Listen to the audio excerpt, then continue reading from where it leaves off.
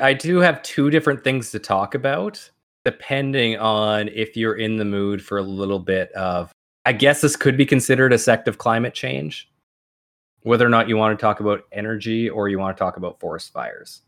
We talked about forest fires recently. Let's Okay. talk about energy.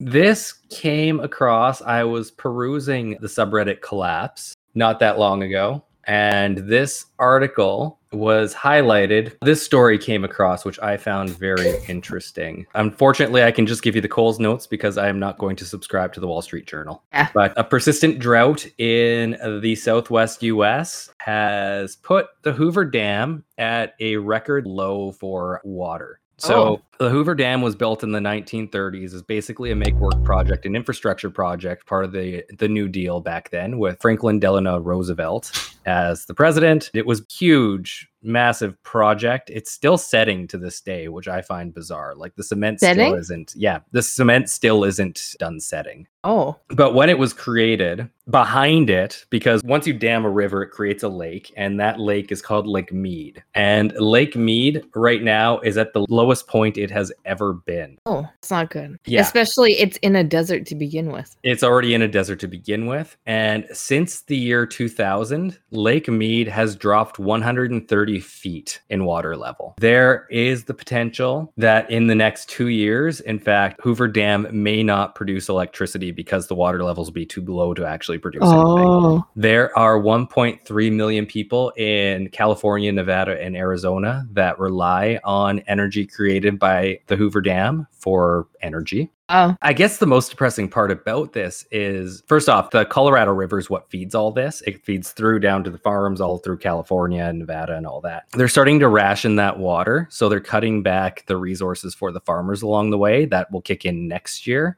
But this is a drought that's been going on for a long time. So it's not likely that this water level is going to go up, especially as climate gets hotter. It's harder and harder for rivers to actually make back what they've lost because evaporation is a big thing when the temperature outside is higher. Just simple facts. Talking about that on one of the opening episodes that we were doing about how this is just how life is now. Yeah. Going to be dealing with shortages and warmer temperatures, forest fires, and yeah. But the most depressing thing I think about this is those 1.3 million people, they're going to get power. The problem is it's not going to be coming from Hoover Dam anymore, which damming rivers has its own cost benefit analysis that you have to look at in the sense of it does destroy ecosystems like fairly substantially. But their energy is likely to be replaced with fossil fuels because it's the quickest and easiest way to get energy to people. I guess that's better for the earth when you're damming a river and using, is that hydroelectricity? Hydroelectricity. It depends because when you dam a river, first off, anything that flows down that river is getting stopped right there or flowing through a giant generator. So the ecosystem within the river is substantially altered. Also, salmon swimming upstream, unless specific ecological issues are accounted for. I believe it's called a salmon ladder that they basically swim up the side, unless those are built. I don't think they have one of those at the Hoover Dam, and I don't think I don't think Hoover Dam have salmon there. I think it's too far inland to be an issue there. But like Site C Dam in BC, which would be a whole other can of worms we could talk about at a future date because it's really weird. They did have to account for that. And then I do know on the East Coast in Nova Scotia, New Brunswick, Newfoundland area in Canada, something like 80% of salmon ecosystems have been destroyed due to hydroelectric dams. Oh, wow. I know there's a few here in BC where I've seen the salmon ladder that they can get up. Yeah. And then the other part is they flood land by creating those lakes. Sometimes it's in the middle of a desert that may not have a vast ecosystem there. Other times it displaces humans, it displaces animals, it displaces forest, which unfortunately can't move. Yeah. So it's a cost-benefit analysis. Is it worse than petroleum or fossil fuels? Probably not. It really depends on the situation, but like the Seven Gorges Dam in China, like that was a substantial thing that was built. I believe it's called the Seven Gorges Dam. That I've been there. It was actually so big that it changed the orbit of Earth ever so slightly. It slowed down a day when it was actually built and that lake appeared by like 0.001 seconds. Wow. Dams are not meant to be permanent structures. So eventually they are going to collapse. unless you can maintain them long term, or at least divert what's going on. So eventually you're probably going to have an ecological disaster on the other end of the dam if the dam bursts, which long term will happen. I had no idea about dams. Yeah. I've been to 2 of them, apparently. Maybe more. Allegedly, I've been to the Three Gorges Dam in China and the Is that Hoover what it's Dam. called? Three Gorges? It is. Yeah. Okay, thank you. I don't know why I called it the 7, but yeah, there's the Gorges Dam. It's huge. Like, it's the world's largest. However many of numbers Gorges Dam. Yeah, it's in Chinese. Who knows? But yeah, they're not perfect, but it is something that at least is not putting carbon into the atmosphere. Now, these 1.3 million people are likely to get their energy from carbon, which is a part of a positive feedback loop, kind of. Yeah. I mean, I guess we have to use the earth to get our energy somehow. It's kind of sad, but when we create more energy, it doesn't necessarily mean that we're replacing old forms of energy like fossil fuels or coal. Well, coal is a fossil fuel, but basically just means that we're going to find a new use for the new energy. And that's the problem that we've been running into as humans, is we don't replace, we add. But with that, Chelsea, anything you want to add to that? I don't think so. I think I added all I could at this point. I mean, other than just adding anything that I've added to every episode, I think that is we need to do better as humans. Yeah, that's really been the theme of the podcast the last little while. And with that, we will move into the episode. Are you ready? Now I am. Yeah. Okay. Cue music. Go. Now. From the unexplained to the mundane, come join us on a journey to the fringe.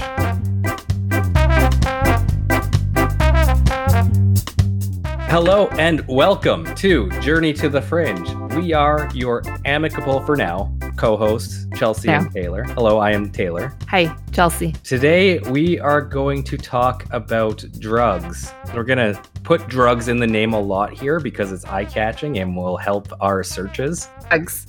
I believe this is going to be about a 3 to 4 part episode. It's going to be long. It's going to be in depth. Today, we're going to start out with the history of more of the major drugs throughout history of humanity. I didn't think that it'd be a whole episode in itself, but once I started looking at them, it's fairly interesting. I think we're going to be pushed to keep this under an hour. We'll see what we can do. But today we're just going from kind of discovery by humans of these drugs until they inevitably become criminalized. From there, we'll likely talk about the criminalization process from a Western point of view, because that's where it really comes from. Yeah. And then I believe from there, we're going to talk about what happens in the 80s across most of the Western world and the decriminalization that's happening now. At some point in the future, I think this does set us up to look at more of the clandestine drug operations, specifically by the CIA in the US, which I think will be a fun topic in the future. But this does set us up to kind of at least know the mainstream idea of what is really happening here. Yeah, I think there's a million ways that we could go from it. It's something that I'm always, with my background and everything, with what I studied in school and whatnot, something that I've been very passionate about with drugs and the government. There's a million ways that you could go with it when you say drugs and the government, because then you have like programs like MK Ultra, things like that as well, which I don't think we're even going to touch on.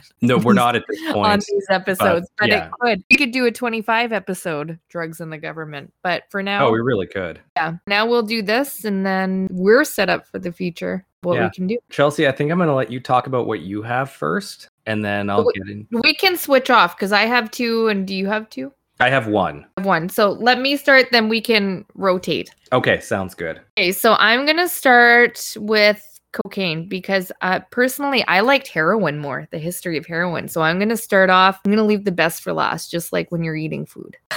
History of cocaine. Obviously, it's a stimulant that comes from the leaves of 2 types of coca species. The discovery and everything of cocaine started thousands of years ago, as with most drugs do, with indigenous peoples of South America who chewed the leaves of the Erythroxylon coca. And they still chew it to this day. So it was found with the remains of Peruvian mummies and also mixed with saliva as an anesthetic for trepanation, which I had to look up, obviously. Actually, quick question on that. When they would Yeah. use it as an anesthetic, was it something like you would chew it and you'd kind of feel like a mild dulling, or was it something they would rub as like a... The way that I Go ahead. saw it, and this is just my assumption of how I read it, mixed with saliva as an anesthetic, I would say that it was mixed and rubbed somewhere as like a local anesthetic. Okay, and from what I'm seeing, then it would be like a shaman would chew it and then rub I'm it on. assuming so. Yeah, I didn't really go into detail because I was keeping it as brief as possible Yeah. because these histories are actually fairly long. Yeah, I get that. But from how I interpreted it was that it was probably the shaman at that time. Okay. Or I just didn't some realize. sort of medicine man. I didn't realize, though, it would have an effect on the body if you just rubbed it on.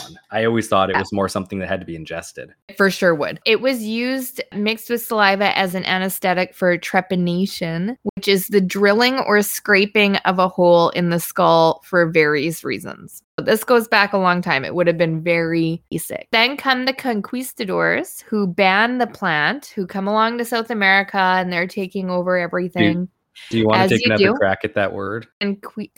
Conquistador. There. Make Gerard proud. that how you say it? Conquistador. Conquistador. Okay. Sorry. My bad. And they ban the plant because it's evil and it is against God. So it's a demon. Just kidding. The conquistadors come over and they ban it. And shortly after, they realize that the locals basically can't operate without it. So once they realized that they can't live without it, they legalized it and taxed it. That's the basic history of... And that was the first prohibition in the Americas. Yeah, so that would have been, you know what? I didn't put a year there, but that's very early on. That would have been the 1500s. Yeah, so the isolation of cocaine, the alkaloid, doesn't come until 1855, which is actually considered late in the game for isolating an alkaloid from a plant, like cocaine. And you'll see where I'm going with this later. It's considered late because of how well known it is to be a stimulant. The other reason being the knowledge of chemistry at this point in 1855. And number two, the degradation of leaf samples on ships to European scientists. That makes a lot of sense. And I'm assuming it wouldn't grow in Europe. It doesn't naturally. Yeah. No. No, So would they be able to grow a crop in Europe to study? I believe seems- they do now. Okay. I And believe they do now. up until like 1855, how people would be using it outside of it as a local anesthetic would be as a chewed mild stimulant, like almost like a kick of coffee. Exactly. By locals, Also essentially. coming from that. By yes. indigenous. Yeah. The first time that it's isolated is by a German scientist named Frederick Gadke. And so many things that I pronounce right. And once isolated, we're quick to use it for medical purposes, is what I mean. Essentially, when you're looking at any of these drugs, not only is it used for fun, but a lot of times they find out really early on that it's good for pain killing purposes, and it's quickly used for medical purposes. Karl Kohler starts using it for the diagnosis and treatment of eyes, which is ophthalmology. Ophthalmology. I'm really good at pronouncing. Famously, this guy, Karl, Mr. Kohler, experimented on himself in 1884, applying a cocaine solution to his eye and pricking it himself with pins, which you would need cocaine to do this to yourself. I'm assuming there was more cocaine involved than just the stuff that went on his eyes. I'm going to assume so, yes, as well. It wasn't just the stuff in the eyes. He probably also ingested some to gain the strength to do this for himself, because I don't know who could do this. Maybe we should have a poll. Then cocaine is actually really popular.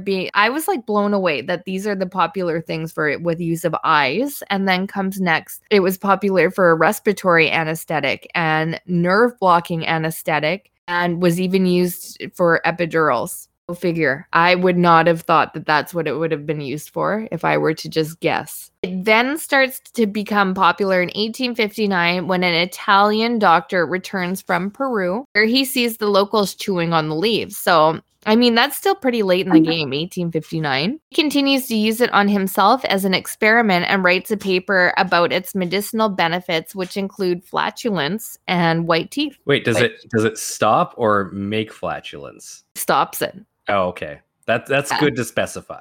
I I don't know what the craze is of the day. It's a miracle drug. It stops it. And it has white teeth. So really it just like it fixed your life. Then another Italian and chemist, Angelo Mariana, gets intrigues and markets a wine treated with coca leaves. So then we have coca wine by the name of Vin Mariani. And cocaine in drinks is also a pretty popular thing. Have you ever heard of Coca-Cola? Does ring a bell, yes. Yeah. Hence where Coca-Cola had received its name by one of the ingredients used in it was cocaine. Still. The coca plant. Still, yes. It's no, not the cocaine part of the cacao leaf is still used in making Coca-Cola. Oh, really? I didn't know They that. actually have a license in the US to import cacao leaves. Oh, I did not know that actually in my mention of Coca-Cola right here. Well, they're very tight-lipped about the recipe. In fact, that would be a fun episode in itself, like the history of secret recipes. But yeah, it's still, they have an import license. They're the only one in the US that's allowed to actually import it. Interesting. Yeah. I didn't know that. Thank you. Coca-Cola was decocanized in 1906 when the Pure Food and Drug Act was passed. We move on. 1879, it starts being used to treat morphine addiction, which we all could have guessed at this point that would have came along eventually. 1884, it starts being used in Germany as local anesthetic. And around the same time, Sigmund Freud writes a paper describing the effects of cocaine and its euphoria it causes and how it's not so addictive. And that's just me paraphrasing what Freud said there. Yeah, Freud loved him some cocaine. And did. Are you going to get into the guy who created the modern doctor's practice in a hospital? No. Because you know doctors work like a 36-hour shift. Now I do. Okay. Doctors in their not sabbatical, I forget what it's called. I'll come back and fix this later. But yeah, they work 36-hour shifts because part of it is the most dangerous part of somebody in a hospital stay is the transfer from one doctor to the next. And this guy said, oh, well, if we limit the amount of transfers between doctors, we'll limit the amount of injuries that can possibly happen in these transfers. Guy loved him some cocaine. And you find it a lot in history. Yeah. There's a lot of if you think about him saying you can work 36 straight hours as a doctor and be okay, starts to make a lot of sense. Yeah, and he's a doctor. And I would have to look up his name. I'll add a tidbit here in the post work. We need to put an so you can recognize it. Yes. Insert here. William Stewart Halsted is widely considered to be the father of the modern doctoral residency. In the paper titled Necessity is the Mother of Invention, William Stewart Halsted's addiction and its influence on the development of residency training in North America. It is summarized that William Stewart Halsted developed a novel residency training program at Johns Hopkins Hospital that, with some modifications, became the model for surgical and medical residencies training in North America. While performing anesthesia research early in his career, Halsted became addicted to cocaine and morphine. This paper specifically looks at how these drug addictions had helped to innovate the multi-tier residency program, as well as provide outstanding patient care and academic training. Okay. We're good. During World War II, cocaine was used as an ingredient. Not sure why I'm mixing up my words here. Probably because of all the nice pronunciations I'm doing of all these names and big words. It's used as an ingredient in the pep pills for German soldiers, codename DIX, which was developed to redefine the limits of human endurance. Which almost need cocaine if that's what you're trying to do with the pill. Well, and to be fair, the Germans on the other side during World War II were coming at them hard with some meth. Germans loved them some meth. So you had to fight it with something. Why not cocaine? No, this is the Germans. Oh, it is the Germans. Oh, damn. Yeah. They have all the drug power. Oh, yeah. They have all of it. And you know what? It's not something that I find is commonly known with World War II that Hitler was extremely high. I actually need to show you a video right now. We will add it eventually to our socials, but here is a video of Hitler at the Olympics high on meth. I've never seen this. Oh gosh. That's him at the Olympics. That's one of the byproducts of meth habit is that shaking. Yeah, I wouldn't call that shaking. It's just like, but yeah, it's still, wow. 1936 Olympics in Germany. That's crazy. I've never seen that.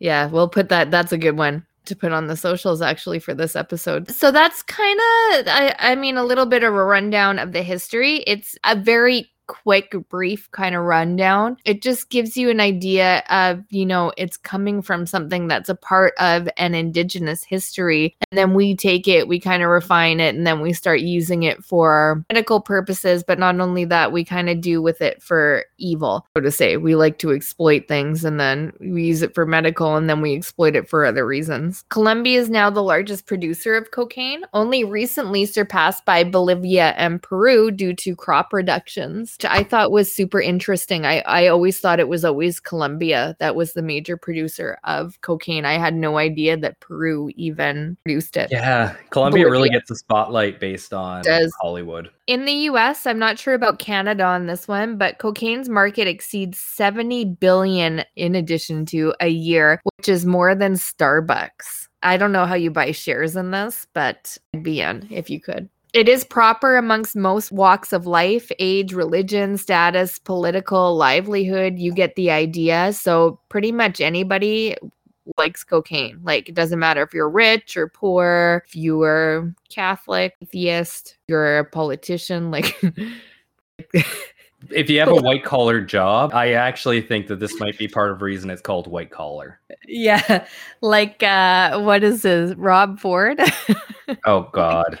Like one of our politicians in Canada. Doesn't matter. Cocaine kind of is one of those ones that brings everyone together no matter what their walk of life. On the other hand, you look at crack, and this is something I'm going to get into in depth on another one because there's so much to crack. Not that there isn't to all of them, but crack is a form of cocaine that you can smoke, and it had more of an effect on poor inner city and African American communities. And it's due to racial segregation. And I know we say this a lot, but this could and it will be an episode on its own. Yeah.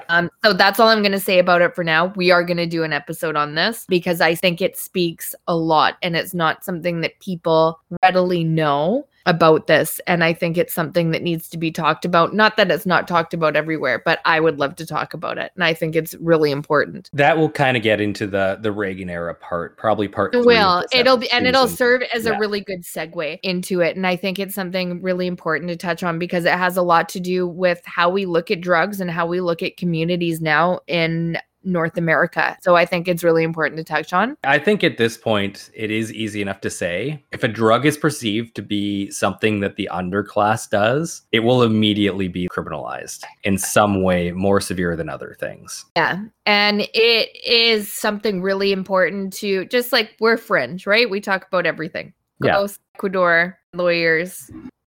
Ghosts in Ecuador. Yeah, it's ghosts in Ecuador especially, but it's something really important, and it's going to be an episode, and it'll segue nicely into everything that we're talking about. So that was a small part. And then with cocaine, while largely illegal all over the world now, it's still protected and produced for local indigenous in Peru and Bolivia, and it is still produced legally for medical purposes in the US, Europe, and Australia. And I'm quite impressed with my cocaine thing there and my ability to really narrow it down to just the essentials. And that's exactly what that was. So I will let you go on to your one thing. Yes, thank you. We are going to segue cocaine nicely into a nice, soft, mild talk about cannabis and its history. Oh, yay. Yes. Chelsea, when I talk about cannabis, how far would you think it dates back? I'm going to say probably as far as cocaine and heroin go back. Well, maybe not as far as heroin. Cocaine's a little bit newer, I would say. 1500s, 16. No, maybe more, maybe less. So I don't know. You would be surprised if I said it is in the running for the first crop ever harvested by man. Really? Yeah. That's so funny because I think heroin is as well, which is really cool. These are like the oldest things. It dates back to at least 8000 BCE. And when I say BCE, most people think BC. I tend to try BCE just because that's before Common Era. And I'm going to say CE when we're talking about AD because it's just a more inclusive term. There's evidence of hemp being harvested in Japan dating back to about 8000 BCE on the Oki Islands, which is, I just forgot the word, a bunch of islands all together in an area. Is a cluster? Sure, a cluster of islands. Okay. No, That's a scientific term. I thought it was. Yeah, in the Sea of Japan. But the first kind of written history of Cannabis comes from about 4000 BCE. And this is not this man's first appearance on this podcast. A man by the name of Shanang, who came up in the Yeren episode, International Bigfoot. Because do you remember the region that the Yeren is found is, I believe it's in Hubei province, but an area called Shenangjia. And it is Shanang's ladder.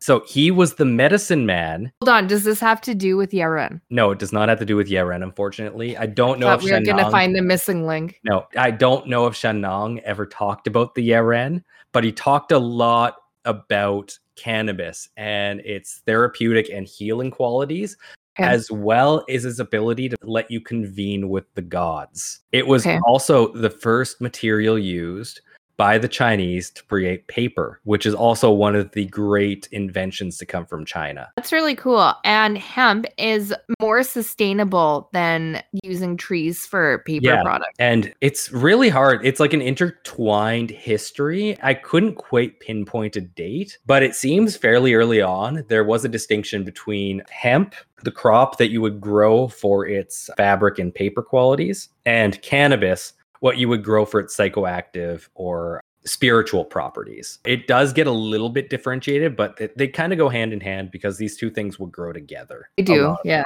But like as far back as like any crop goes, cannabis goes back that far. Like there's evidence of it being cultivated as a hemp fabric in Korea dating back to 3000 BCE. In some of the first Hindu writings, there's talk of a drug that is used to convene with the gods. It is a bit of a controversy on whether or not they're talking about it, but a lot of people do feel that they're talking about cannabis at this time. And India is known for one of the spots that hemp and cannabis comes from. In fact, when you look at it from a colonial point of view, they talk about India and European hemp when they're talking about crops that they want to harvest. Interesting. Also, there's a lot of talk about Siddhartha Gautama, the original Buddha, sustaining himself on one seed of cannabis per day. Oh. Yeah. Hemp is also called ganja in Sanskrit. Oh. Which is where that I didn't know that's where it came from. Yeah. In Hindu religion, it probably dates back to at least 1000 BCE. And over on the European side of things, the Greeks would throw it onto the hot rocks in saunas for a relaxing and soothing feeling. And really, they're the first ones really using it as an inhaler on that side. Like most other people are ingesting it, they would use it as an inhaler, but the Taoists also would create incense that they would inhale. So they're not the only ones. I always wondered where that came from. Like who would figure out, hey, like this is fun to smoke? My guess is when they burned it in a lab. Probably. Or, because forest fires were a thing well before our time. If you had a crop of hemp and it burnt, you would know it smelt fun.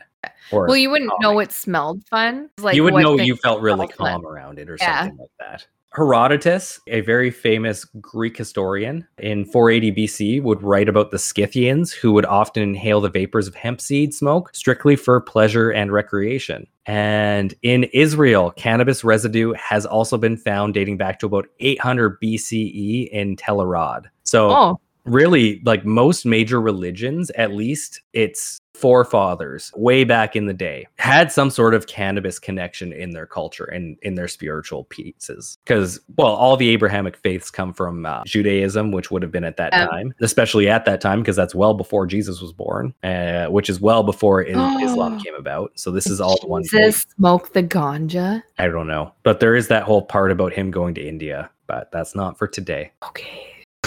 This I found a little weird. I found it on the Wikipedia page for this, but I found it a little weird. Cannabis was introduced to the West through Persia in the 1200s CE, specifically through Iraq. I find that weird because there's evidence of the Greek using it, and I would assume that the Greeks are in the West, in fact, past Persia, or at least part of Persia at that time. Well, what do we mean by West? Like North America? No, like Europe. At this point, in theory, they don't know about North America. Yeah, so that seems a little bit contradictory. Yeah. At least in Persia, it wasn't smoked. It was just ingested as an edible until the 1500s when tobacco was introduced to that area. At that point, it became kind of between the two whether or not you'd ingest it and smoke it. I wonder how far back tobacco goes. I wonder if it would be like the same amount. Well, if it's one of the first crops being... Yeah, I couldn't tell you, but... probably just as old. Tobacco came from the Americas, so it's really? Not comparable until at least the 1500s. So it's probably older. Hemp, yeah. Yeah. Interesting. It was introduced through the Spanish, the conquistadors, cannabis to Chile in 1545, and it was Very nice used. pronunciation. Thank you. And it was used as an industrial fabric. There's something I'm going to get into in a little bit that I found very interesting, but it kind of spread like wildfire through the Americas when it was introduced by the conquistadors, because in 1613, a man by the name of Samuel Argall reported wild hemp better than that in England, growing along the shores of the upper Potomac, which is kind of in the northeast US. As early as 1619, the first Virginia House of Burgesses passed an act requiring all planters in Virginia to sow both England and Indian hemp on their plantations. Oh, So it actually, hemp and cannabis was one of the main crops that actually created the US. interesting. And I found this interesting. A lot of Europeans would start to get involved in cannabis just in certain regions. So when Napoleon went to Egypt with the French troops, Egypt was an Islamic state, and therefore alcohol was not allowed. So Napoleon's troops took to cannabis and quite enjoyed it, but Napoleon promptly banned the use of cannabis after they left Egypt. As we kind of talked about a little earlier, generally if it's seen as an underclass thing to do,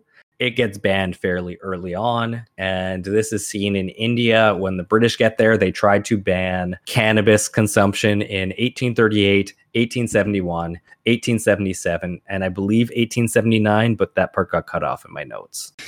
So clearly it worked fantastic. Yeah. And the last part I really want to talk about, sorry, there is a bit more, but this is an important part that I did not know, but cannabis is absolutely vital to the colonization age, because before fossil fuels really existed, it was a world of sailing. Cannabis created a material that was stronger and a better sail than anything else out there at the time. And cannabis retained its importance as a strategic raw material for over 400 years until the development of steam shipping in the mid to late 19th century. And remember how I talked about the conquistadors introducing cannabis in 1545 to Chile? They brought it because they needed to grow it for their ships.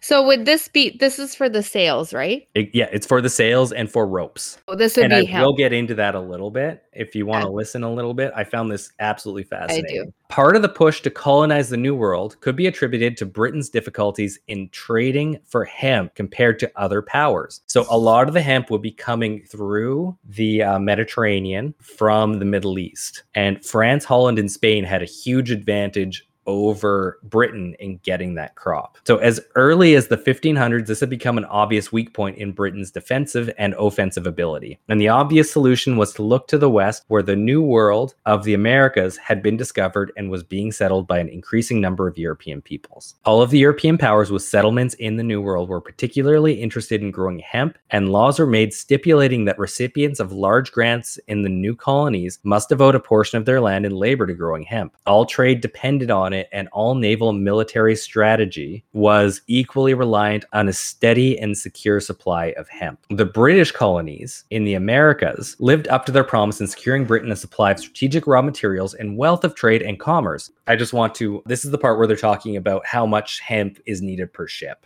By the late 1700s, a major ship of the line in the British Navy required 80 tons of hemp in sail and rope. This equated to about 350 acres of hemp production. The sails and rigging had to be completely replaced every 3 to 4 years. Hemp production was labor intensive, and a source of cheap labor proved valuable to secure the constant supply. In the southern colonies of North America, African slaves were used to produce tobacco and cotton. In the northern colonies of New England, convict labor from Britain was employed. There was no penitentiaries until the 1800s. Convicted felonies were bonded as servants until they had paid their debt to society through their labor. By 1770, the year Captain Cook claimed Australia for the British Empire, over 1,000 convicts a year were being transported mostly to plantations in Virginia and Maryland in North America. When the 13 colonies in North America declared their independence from Britain in 1776, Britain was dealt a serious blow. The British lost their battle of Yorktown in 1781, and the Baltic supplies of cannabis, tar, and timber were seriously diminished by the League of Armed Neutrality, an alliance of Holland and other northern European powers. What the Baltic Sea route blocked and the North American colonies lost, Britain was isolated from the sources of strategic raw materials. No cannabis, no canvas, no canvas, no trade. Britain desperately fought to regain control of the American colonies, but to no avail. 1783 saw their final defeat, and the British Navy and nation was in desperate situation when proposals to found a colony in the distant lands of New South Wales began to appear at the Home Office. That is the story of how Australia came to power. Whoa. Without the absolute necessity for cannabis and hemp on the world stage, Australia would not be the country it is today. This is so interesting. And it's, I never knew the history of it like this, to be perfectly honest with you. It's so interesting that this kind of started all these countries. And the reason that it was grown is because obviously it's such a sustainable resource. Well, it's both sustainable and incredibly strong. Like, you're going to build a sail far better out of this than out of sheep, than out of wood, than out of flax. Yeah. Like, it's the best so product. Crazy. And maybe we're going to get into it in future episodes that now it's becoming legalized again. But hemp was never illegal. But it wasn't grown as a wide product either throughout North America. Yeah. In fact, I am going to get into that. Okay. Yeah, I am going to touch on that. Up until the 1850s, cannabis and hemp were very common products throughout North America. And in fact, in the 1850s, there would be hashish parlors right next to opium dens in New York. And I believe there's something like 600 hashish parlors in New York in the 1800s. It was even common for people of the upper class to attend these parlors. The last real big push for hemp in North America was during World War II, because it was absolutely vital for the supply efforts of the military. The U.S. grew 400,000 acres of hemp in help of the war effort throughout the U.S. And the last commercial crop of hemp, at least for this era, was grown in Wisconsin in 1957. What made it the last? That is for the next episode, but that's where that ends now. Like, it's a very interesting. I wanted to know. I know, it's a very interesting. I tried to focus on parts you wouldn't normally hear about, specifically about. I had no idea about anything about that. Just as like a little interjection that I like to put in, and I'm gonna get into heroin here pretty quickly. You're gonna talk about heroin. Yeah. Let's say it that way.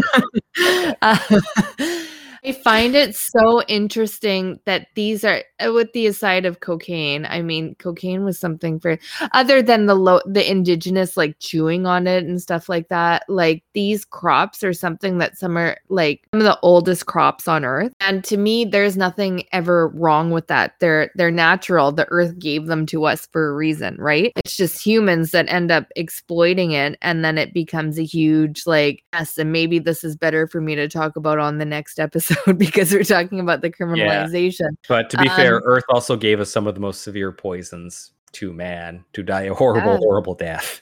So just because Earth created it doesn't mean it's okay for you. Well, the earth provides always, but I just think it's so interesting that these are some of the oldest crops, and yet they create some of the worst. Well, yeah, I mean, drug addiction is a pretty big problem. But there's a whole other argument. There's a whole other conversation to have about drug addiction. If you want to learn more about it is for the next episode. There is a very controversial book out there, but I found it quite interesting. It's called Chasing the Scream, and it is by Johann Hari, Hari. Came out 2015. It's very interesting. It doesn't talk so much about the prehistory. It talks more so about the criminalization and the cultural perception moving forward from criminalization. That's something I'm into. I'm definitely going to read that. Very interesting book. It has a 93% like on Google users and a 4.5 out of 5 on Goodreads. So people do say it's controversial. I do think it is at least informative and educational. I find that right up on my opinion as well, and that's just with my background of education and stuff like that. This is something that I'm very passionate about, is decriminalization of drugs, which we're not into yet. That being said, I think it's very telling that this is something that's coming from the earth, that we have put our kind of stipulations and whatnot on. It's something that should just be coming from the earth, and because of its criminality, functionality, it doesn't only come from the It has a earth. certain stipulation upon it, right? It gets Because of what we're taught. stipulations, and it also gets basically because it's not part of the legal market. It gets cut with things, and it becomes hard to find, and it becomes social taboo. Well, exactly. And when we look at what we're going to discuss on another episode with the war on drugs and Reagan, it definitely molded our current culture, our cultural standing how of we it, look yes. at it. And at least my view on this, to sum it up in just a few short words, is legalize to regulate. Yeah. I think is the simplest way to say it. That's definitely my view on it. And there's a lot, and I agree with that on prostitution as well, just to put that out there. And I think we're libertarian when it comes to actually outlawing a lot of things. That's how you regulate. It's funny to say that because I say regulate right after, but I don't think many things should be legal. You can't regulate something when it's illegal. With that, we'll move on to our last topic for today. We will be then right I can back. go to the bathroom. Yes, after these messages. Okay. Message is nothing. Please don't leave. With that, Chelsea, are you ready for heroin? Yeah, heroin. I saved the best for last. I found heroin super interesting. Never done it. Never really looked into the history before. So here it is. I don't know how much you knew about heroin. I didn't know barely anything, really. I know it goes back pretty far. It gets referenced a lot in medieval talks because of like milk of the poppy. Apparently. Yeah, it's apparently like cannabis. It's like one of the oldest crops. And most of our painkillers derive from poppies. Yeah, which I don't think I also knew either. Super interesting. So heroin comes from the opium poppy, which... I don't know if you like Seinfeld, but I had no idea that heroin had anything to do with bagel poppies. episode. The muffin, the poppy. Oh, sorry, the muffin episode. Yeah, she was testing positive for like heroin or opium or whatever, so she couldn't go on Elaine couldn't go on the work trip. I can't remember where I saw it, but I saw an episode of something, and they actually did it was not MythBusters, but it was like a MythBusters fashion question, and they did confirm if you eat too many poppy seed bagels or muffins, you at least will be flagged for something along the lines of heroin. What? Yeah. I didn't know that was a thing, but that was my reference for what do poppies have to do with testing positive for opium?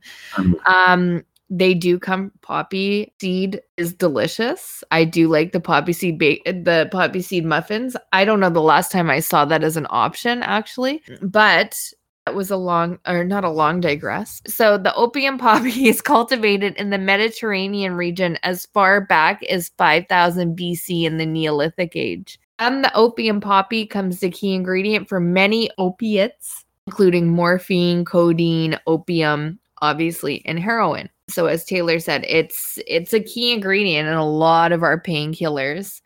Which actually is driving the fentanyl crisis today. Yes, and I do touch on it briefly. Okay. So, FYI, here are the differences. Opium is an opiate, which is labeled natural. You're not watching live. I'm putting air quotations quote unquote natural.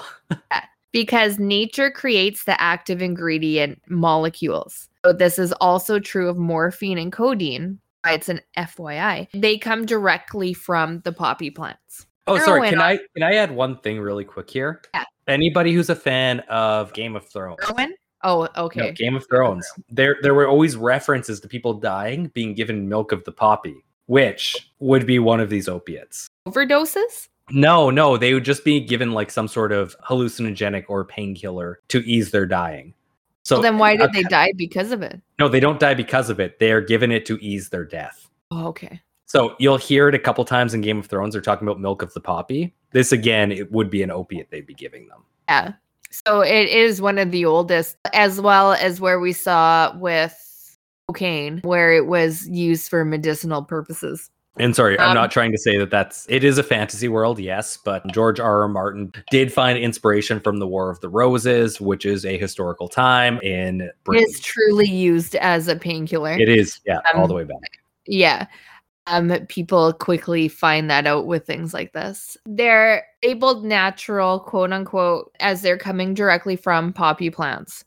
Heroin, on the other hand, is an opioid, which is not found in nature, and that being that it's synthetic or partly synthetic, depending on what you're looking at in regards to heroin. They act like opiates in the human body because of similar molecules. This includes Oxycontin, fentanyl. They are not essentially derived from the poppy plant, so they are not natural. So anyway. Sorry, opiates are natural. Opioids are synthesized. Right. Okay. So opium is found back in the Mediterranean region, and it is used for things like food and anesthetics and ritual. And now that I'm reading this out loud, I'm not sure why they would use it in food, but yet here I have it in my notes, so I'm sure it's a Chelsea, muffins. Right, yes. We were just talking about it. I forgot about that. Now I know. I'm so glad you're here to clear that up. And bagels and stuff. Yeah. They're delicious. I did just say they're delicious. So anyhow, there's evidence that opium was inhaled as vapors, suppositories. Go figure. Here's another thing. I'm not sure how someone figured out that it would be. And just really quickly, vapor and suppository are separate things, right? Yeah. Okay. Well, Vapor, suppository. You could vapor suppository. Well, but I wouldn't want to. No, just so you know, have you ever heard the term "don't blow smoke up my ass"? Oh no! Yeah, it's a real thing. So that's why I need to make sure there's a comma there. Well, there is in my notes, but now I don't know. Okay. There have been... No, that's a typo. There should be a comma there. Okay. We don't know. We don't know. I do have one, but maybe there shouldn't be. We don't know. We don't know. Let's just put a disclaimer here that we don't know whether there should be a comma here or not between vapor and suppository. Okay, comma, medical poultices, which I don't know what that is, or if I don't even know what you said. Correctly. Basically, they spread it over a cloth and put it on whatever part of the body is ailing you. Oh, did you say a poultice? Yeah, poultices. Okay. It's just kind of an antibacterial thing. Oh. That you would put over an area so that it wouldn't get infected. Yeah, or from what I understood is if your knee was sore, maybe you'd put it over that too. Yeah. Okay. And in combination with hemlock for suicide as well. There's the poison you were talking about. Just real quick. They would cure suicide or it would cause suicide? Cause. Okay. I don't think... Well, okay. I don't want to say anything. No, but I'm just saying if somebody had suicidal thoughts, is that something they would prescribe? Okay. I think hemlock is a poison. Mm-hmm. We are talking about the earth providing as well. It does provide all. That are nice for pain relief and fun substances. Actually, that makes a lot of sense. If you wanted to commit suicide, mixing it with an opiate it does make a lot of sense. Yeah. So we all knew it, I guess. Well, maybe I'm assuming, but basically the oldest potent form of pain relief used by the Sumerian, Assyrian, Egyptian, Indian, Minoan, Greek, Roman, Persian, Arab, etc., empires show up in old medical texts, which are apparently famous. And I didn't want to do research on them because that would be a lot of me. And allowing them to perform prolonged surgical procedures. So again, it's just going back a long time, just like cocaine, was cannabis used for medical? Yes, it was. Shenang wrote extensively about its use as a medical product. Humans in the beginning. I mean, we just saw it for the pain relief that it could give. And sorry, just one thing I can add. The first people to try to decriminalize cannabis were people who were using it for medical purposes, specifically glaucoma. They are pretty pure reasons that they essentially use them for, other than, chewing on them for fun. Because, people are going to realize that people want to have fun too. Yeah. So anyhow, this part isn't about opium. However, the two do mostly go hand in hand. So recreational use of opium goes as far back in the 11th century with soldiers returning home from the Crusades, which were the religious wars initiated by the Latin Church. So they had gotten their hands on it during that war. And in Muslim societies from the 14th century, which was eaten/drank in Constantinople. and exported to Europe. The Ottoman Empire was a great supply of opium, even prior to China and India. Just so everybody is aware, Constantinople is modern day Istanbul. Yeah, sorry. Opium is tied to both recreational use and medical use, obviously, as we were just talking about medicinal uses with these drugs going back so far. And there was no regulation. In England, it was great. And in all countries, it was great. And it was used as a catch-all miracle drug for pain, cough, dysentery, diarrhea. Yeah.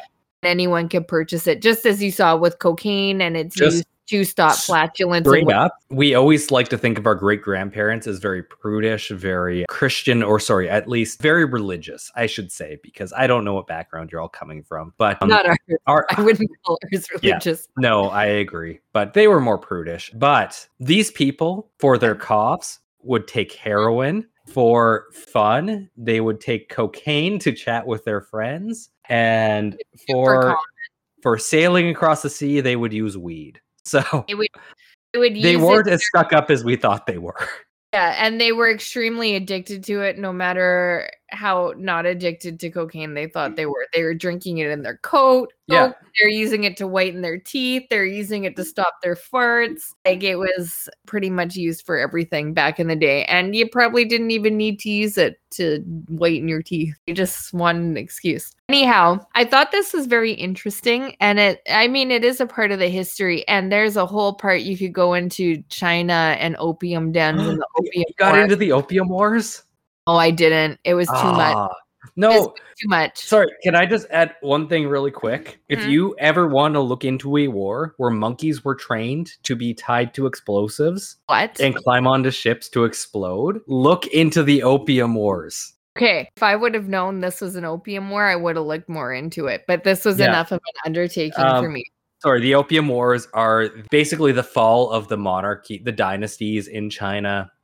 They kind of move nicely into the revolution of Sun Yat-sen, which then brings about the revolution of Mao. It's a very interesting time in China, which I would highly recommend reading about. But especially Sun Yat-sen Garden in Vancouver. The Qing dynasty was the last one, and this is where the Opium Wars happened. It's very interesting. It's a great time that shows you the absolute corruption and disparity in a world. I would highly recommend reading about China at that time, and especially how it was colonized.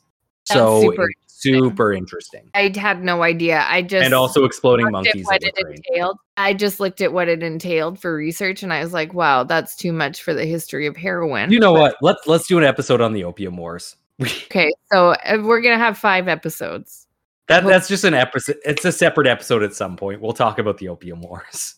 Yeah. Okay, maybe one day. We will. Okay, don't worry. So China's view is different, which I thought is super interesting given what I just discussed with you. It was so I don't know. So records show earliest description in 1483 saying it was mainly used to aid in masculinity, strengthen sperm, and regain vigor. And it enhances the art of alchemists, sex, and court ladies. So China had this kind of view on it that gave you sex appeal and prowess, and it really showed how wealthy you were. It had an affiliation with sex, continued into the 19th century. It was also for the privileged and elite until the 19th century as well.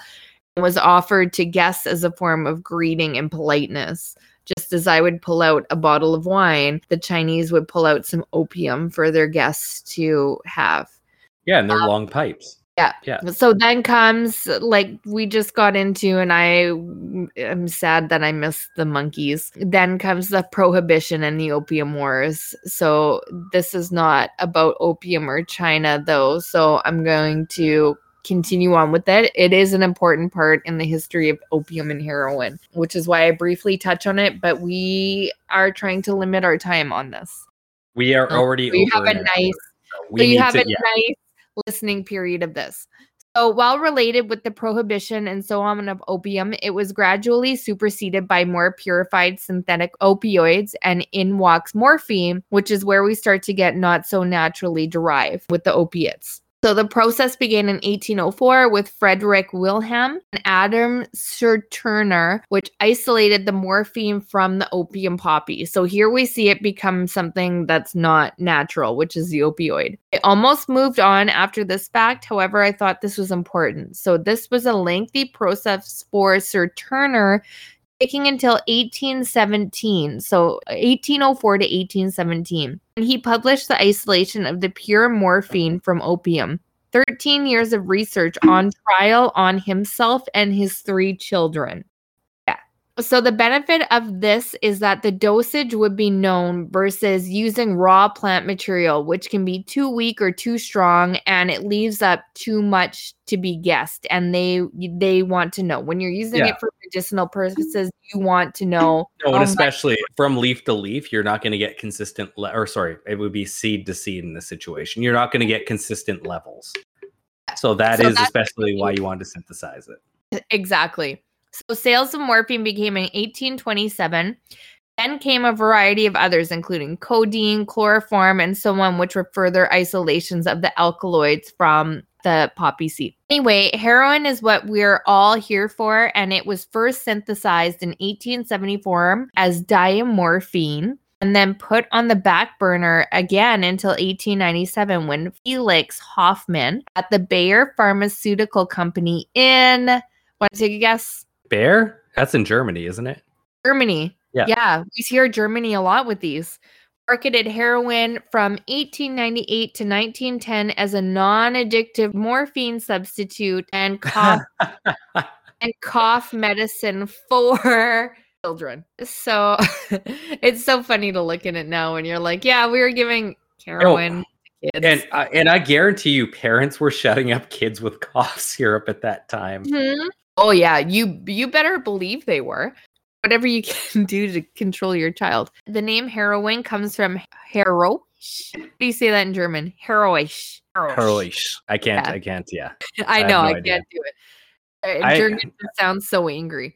I always assumed it came from female heroes. Heroisch, which means heroic, strong, and also from the Greek word heros. Oh. This was the commercialization of heroin. It was considered safer because a lethal dose was 100 times greater than the effective dose. Voila, it was a miracle drug, which means essentially it would have taken a lot more than an effective dose to overdose on it. And it was thought to be less addictive, so people wouldn't need to get to that level. It was thought of less addictive. No drug has been found that can match the pain-killing effect of opioids without duplicating their addictive potential. So fun fact on that, and it was a cough syrup for children. 1914, the U.S. passes the Harrison Narcotics Act to control the sale of opioids, but is still able to be prescribed then in 1924, and it became illegal to sell, import, or manufacture. So the rest of this, actually,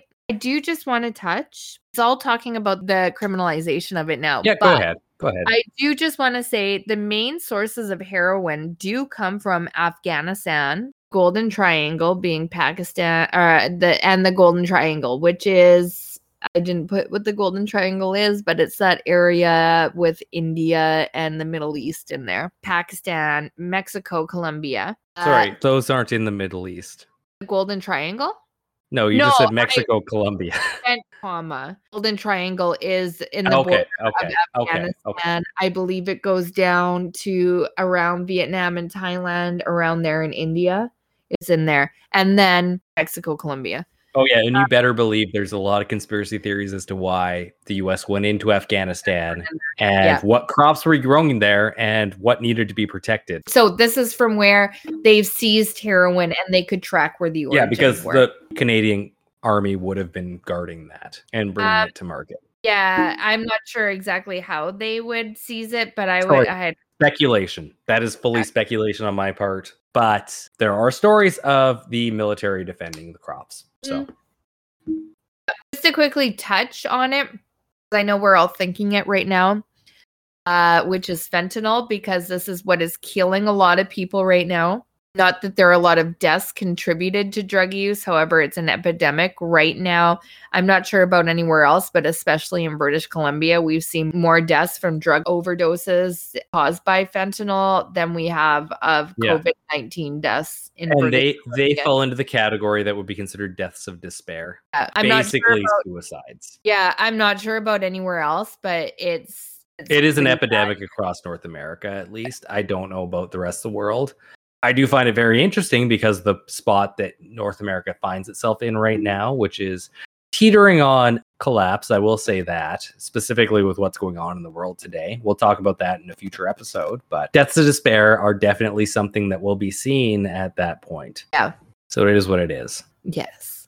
Kind of. Fentanyl is a fairly new coming along in 1959 as a form of anesthetic used intravenously as well as a patch. It's not until the 1970s that it made its way into recreational drug use, and it is hundreds of times stronger than heroin. It is that opioid. It is not naturally occurring, as you may have suspected. Everything I did not suspect a natural thing would be more addictive than heroin or more extreme than heroin.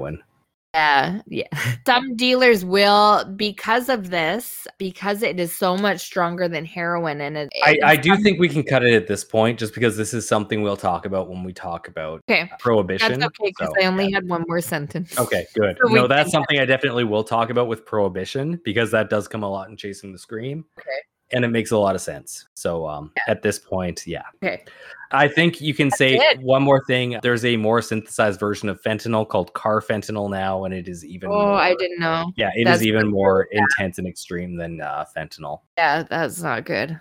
But fentanyl and carfentanil do serve a very medicinal purpose. They are used in surgeries and after surgeries very often, because specifically if you're only using it once, it does not have an addictive behavior. Well, my child had it when he came out of surgery. He had fentanyl for... That was incredibly surprising to hear them say that, actually. Yeah, it was a very scary experience to go through, actually, because all you hear is fentanyl in the news, and then the doctor saying, we're going to give your child fentanyl. I was there for that, actually. So it was very scary. And they even told me, based on my reaction, they're like, this is not the same fentanyl. And they're there to provide. I mean, this is what it's made for, essentially, because it's synthesized, right? So when you're using it in a medical setting, it's a lot different than getting it mixed with heroin on the street. But I think we at least covered, outside of psilocybins and the psychoactives, all of the major natural drugs in the world. Right. We did miss some. We didn't talk about psilocybins, but I think they are kind of a different category. And we'll talk about them at a different point in time with peyote, and there's one more in there that I can't think of. We can tie peyote to a completely different type of episode that doesn't have to do with drugs and the government, though, which could be... we sure can. Oh, you know what? We'll talk about psilocybins and peyote when we talk about the machine elves. There we go. Ooh, or like DMT and stuff. Yeah, somewhere in that category. Some sort in that category. That'll be a later date. But for now, we are Journey to the Fringe, and we for once can actually leave you knowing that the next episode is going to be about the criminalization of drugs. And we'll see you next week. Take care. Bye. Thank you for listening to Journey to the Fringe. We are a new podcast, and we would very much so appreciate if you could like, subscribe, share, and if possible, provide a 5-star review or some sort of feedback if you feel like there's anything we could be doing better. But 5-star review is the best thing you can do for us, as it does help, unfortunately, in the world of algorithms. Yes. Please and thank you. And you can follow us on social media at Journey to the Fringe. We don't have all of them, so try searching it. Instagram, we're on Facebook. Right now, we have a subreddit. And if there's anything you want to hear in the future, feedback, anything, you can email us at journeytothefringe@gmail.com. If there's something we're missing that you'd like to see us on, please let us know. we only know what we know. So we're only in so many places. Also, if you feel that we have gotten anything wrong, please let us know there as well, as we would really like to have the best information possible. We are only as good as our research, and if you can provide anything further, it's a real help. Or if you want to share anything, will definitely, we're open to shares. So yes, thank you for listening, and we'll see you in the next episode.